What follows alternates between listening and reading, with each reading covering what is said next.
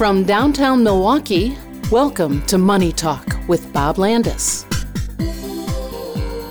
Each week, professional advisors from Landis & Company Investments discuss the latest financial developments, offering timely insight and long-term perspective. This is Money Talk for July 28th, 2023.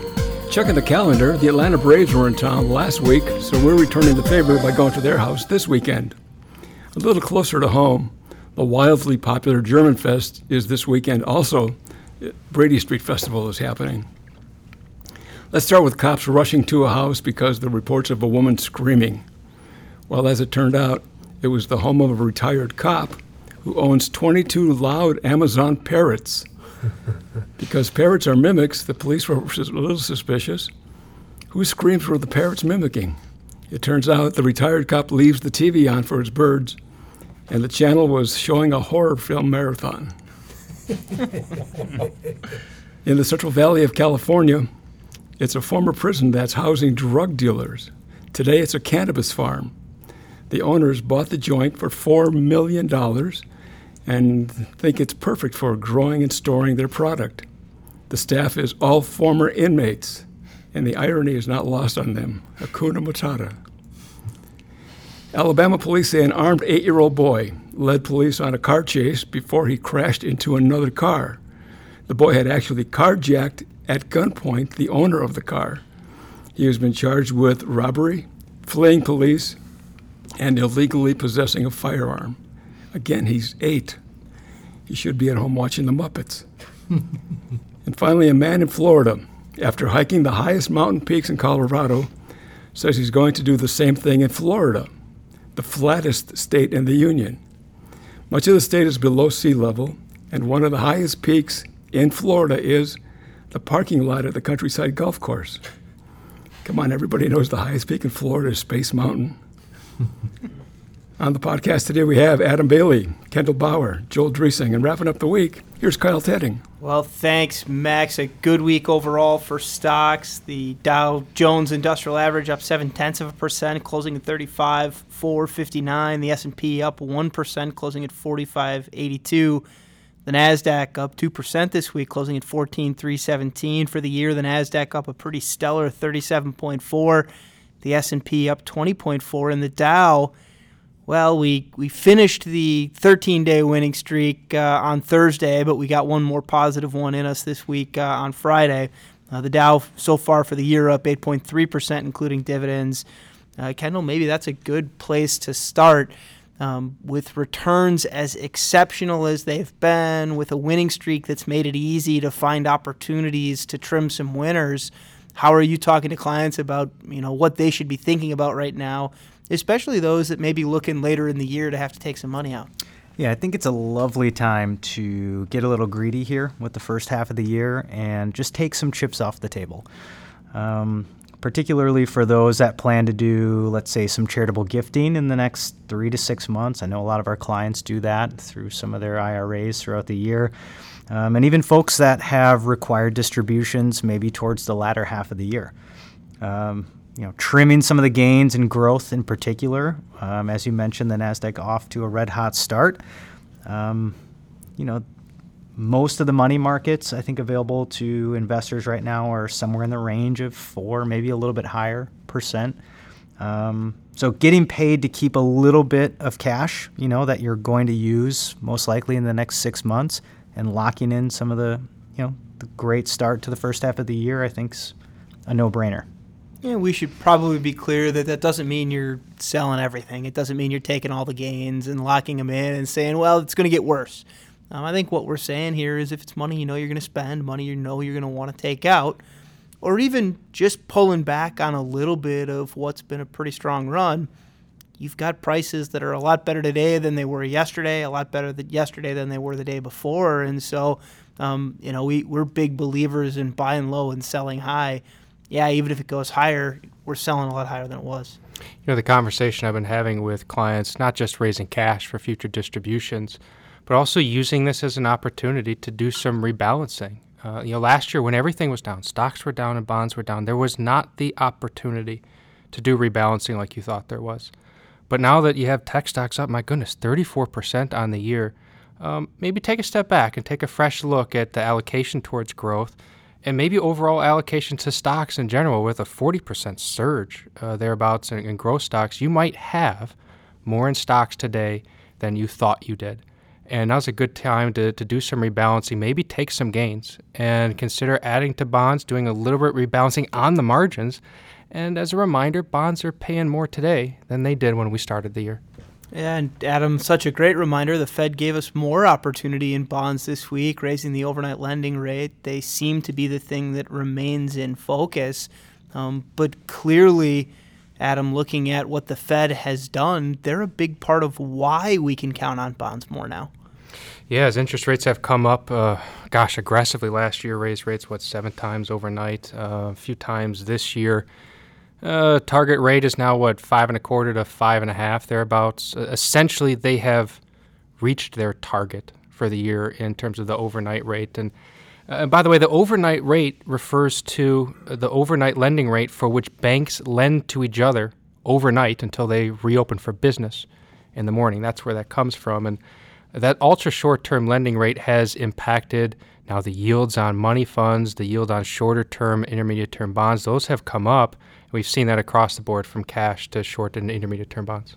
And I think it's interesting to see how big of a disparity there is between some of those short-term bonds and the longer-term bonds that are out there, getting paid a lot more to buy a 13-week treasury, getting paid 5.25 right now versus buying a 10-year treasury where you're only getting paid a little less than 4. And some of that speaks to this idea that I think our expectations are that the Fed will eventually have to start to pull back a little bit, that interest rates moving lower from here certainly isn't out of the question.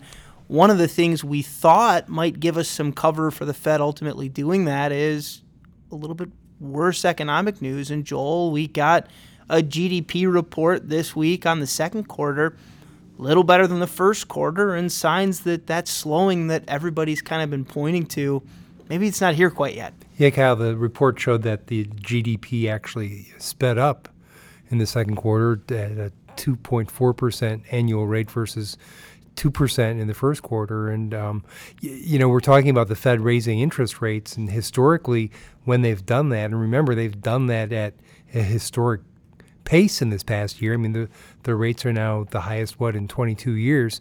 In the past, when they've done that, that's triggered recessions. And now with the economy actually growing faster, that's pulling us farther away from recession. One of the articles I saw, I think it was the Wall Street Journal, actually looked at that report on the GDP and said the economy is actually looking close to normal now.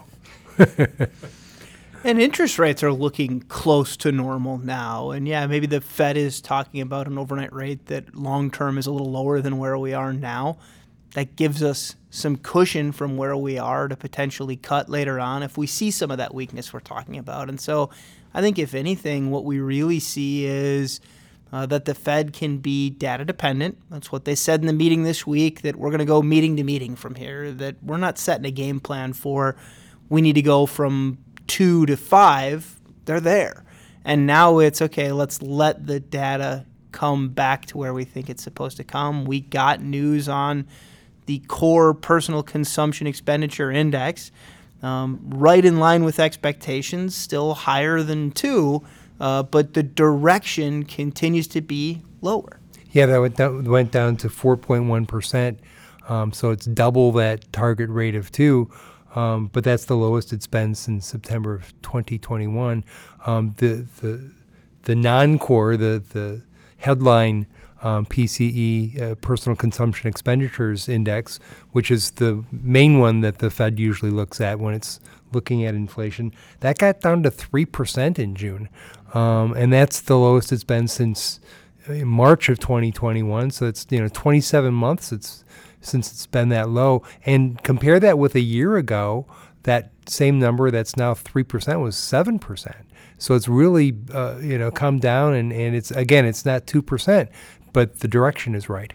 Yeah, and I want to put two numbers together, both the PCE number and then GDP that's come in. And Rewind the clock back a year ago where we were talking about inflation peaking at 9%. And we're no longer there. We're now almost in the Fed's comfort zone with their own metric. And, with inflation coming down like that, it's clear we've broken the fever pitch of inflation. We're not well yet, but we're close to it. But the economy is still pretty healthy with GDP growing at, a 2% rate here in the quarter. That's still pretty good. There's still a lot of resilience, and it shows that maybe, just maybe, they've achieved their soft landing. We're not there yet. You can't get the all clear, but we're certainly on the approach where we can have a soft landing. Adam, two reports that I thought were interesting this week were from the S&P CoreLogic Case-Shiller Home Price Index and from the National Association of Realtors. Both of them basically were saying that the slump that we've seen in housing over the past year is over, that things are, if not turning around yet, they're at least saying that the worst part is behind. We'll see, but just the fact that they're saying that, and that's a very interest rate sensitive industry, but the fact that they're saying that housing is looking better from here is really saying something. Well, and perhaps some of that is that you had some potential home buyers looking at interest rates at 5, 6, 7% when they were 3 and going, well, maybe I'll wait this out. And okay, we've been waiting and interest rates haven't come down. And so, well, now I don't really have a choice anymore, and prices have gone up and interest rates have stayed the same. And all right, so maybe we start to expedite the process of finding that home, of getting ours on the market. The turnover alone will help with some people that are maybe looking for entry-level homes for those that are looking to step up. And so I think, the very idea of, okay, we've kind of level set now, we've got expectations for where rates are supposed to be, that long-term helps the conversation of, all right, if we do come back down to 5 instead of 7, well, okay, that looks really good. And you might see even more interest in home buying at that point in time just because of where we came from, as opposed to going from 3 to 5. Coming from 7 to 5 is a really big deal. And Kyle, we always say that consumer spending is 2/3, 70% of GDP. And we had 2 reports this week on consumer confidence and consumer sentiment saying that the other thing about that consumer spending, which, buying a house is the biggest thing most consumers will spend on, but consumer spending is expected to keep tooling right along, in part because consumers are looking at the slowing inflation rate, and they're also seeing that the job market is pretty steady, and that combination is encouraging consumers to keep right on spending. We've got a newsletter coming out this afternoon. Within that newsletter, I have an article talking about a lot of this stuff, about this idea that, maybe fitting for summer, that the market seems to be just melting higher as we take away a lot of concerns that had been weighing on us. And it's not that the news is great. It hasn't been, and we've been saying that for a long time. It's that all of the worst case scenarios that we were counting on seem to be further and further discounted. And I think as we kind of look at, okay, what could come next, the one risk I see, and Adam, I know you and I have talked about this in the past, but the one risk I see is if everyone believes that the only outcomes now are positive outcomes, we can be a bit surprised sometimes by something we weren't expecting.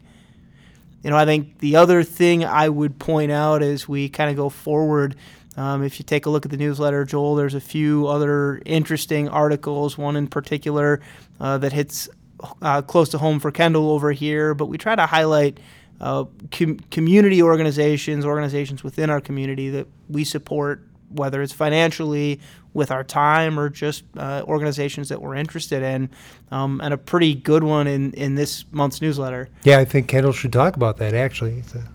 Yeah, well, it's exciting to announce that, we're getting involved with a local golf outing for charity. In particular, the proceeds are going to First Tee of South Wisconsin, which is a fantastic organization that works to get underprivileged youth out onto the golf course first and foremost, which can be a barrier in and of itself.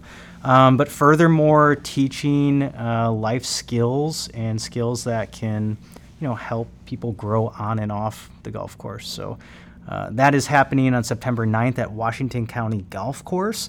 For the most part, the tournament is full this year, but we are hopeful to expand it potentially to some more participants next year and hopefully for years to come. And what I like about your involvement is that at least we can now raise some awareness and visibility for Tee Southeast Wisconsin, which I'd never heard of before, and look into it a little bit, and it's an impressive organization. Kendall, if our listeners can't be a part of the golf outing, can they still contribute to the organization? They can, and thanks for bringing that up, Adam. Joel, I believe there will be a link to First Tee, right. To the specific chapter, which is the Southeast Wisconsin chapter. If you want to make a donation, that would be greatly appreciated. They do, I think, give you some options as to what, different parts of the organization that they're looking for donations for, or I believe there's just a general fund. All of it goes to good use, and really looking forward to. I think they also give the option of getting involved, which is nice too. I think often organizations need the money, but they also need volunteer work. And so one of the reasons why we highlight some of our own community involvement is because if it's something that's close to someone else's heart, we want them to know what their opportunities are to help out. We know so many folks that are maybe retired from their career but still looking to be engaged within the community. It's one of the conversations I have regularly with clients is, what are you doing now that you're retired?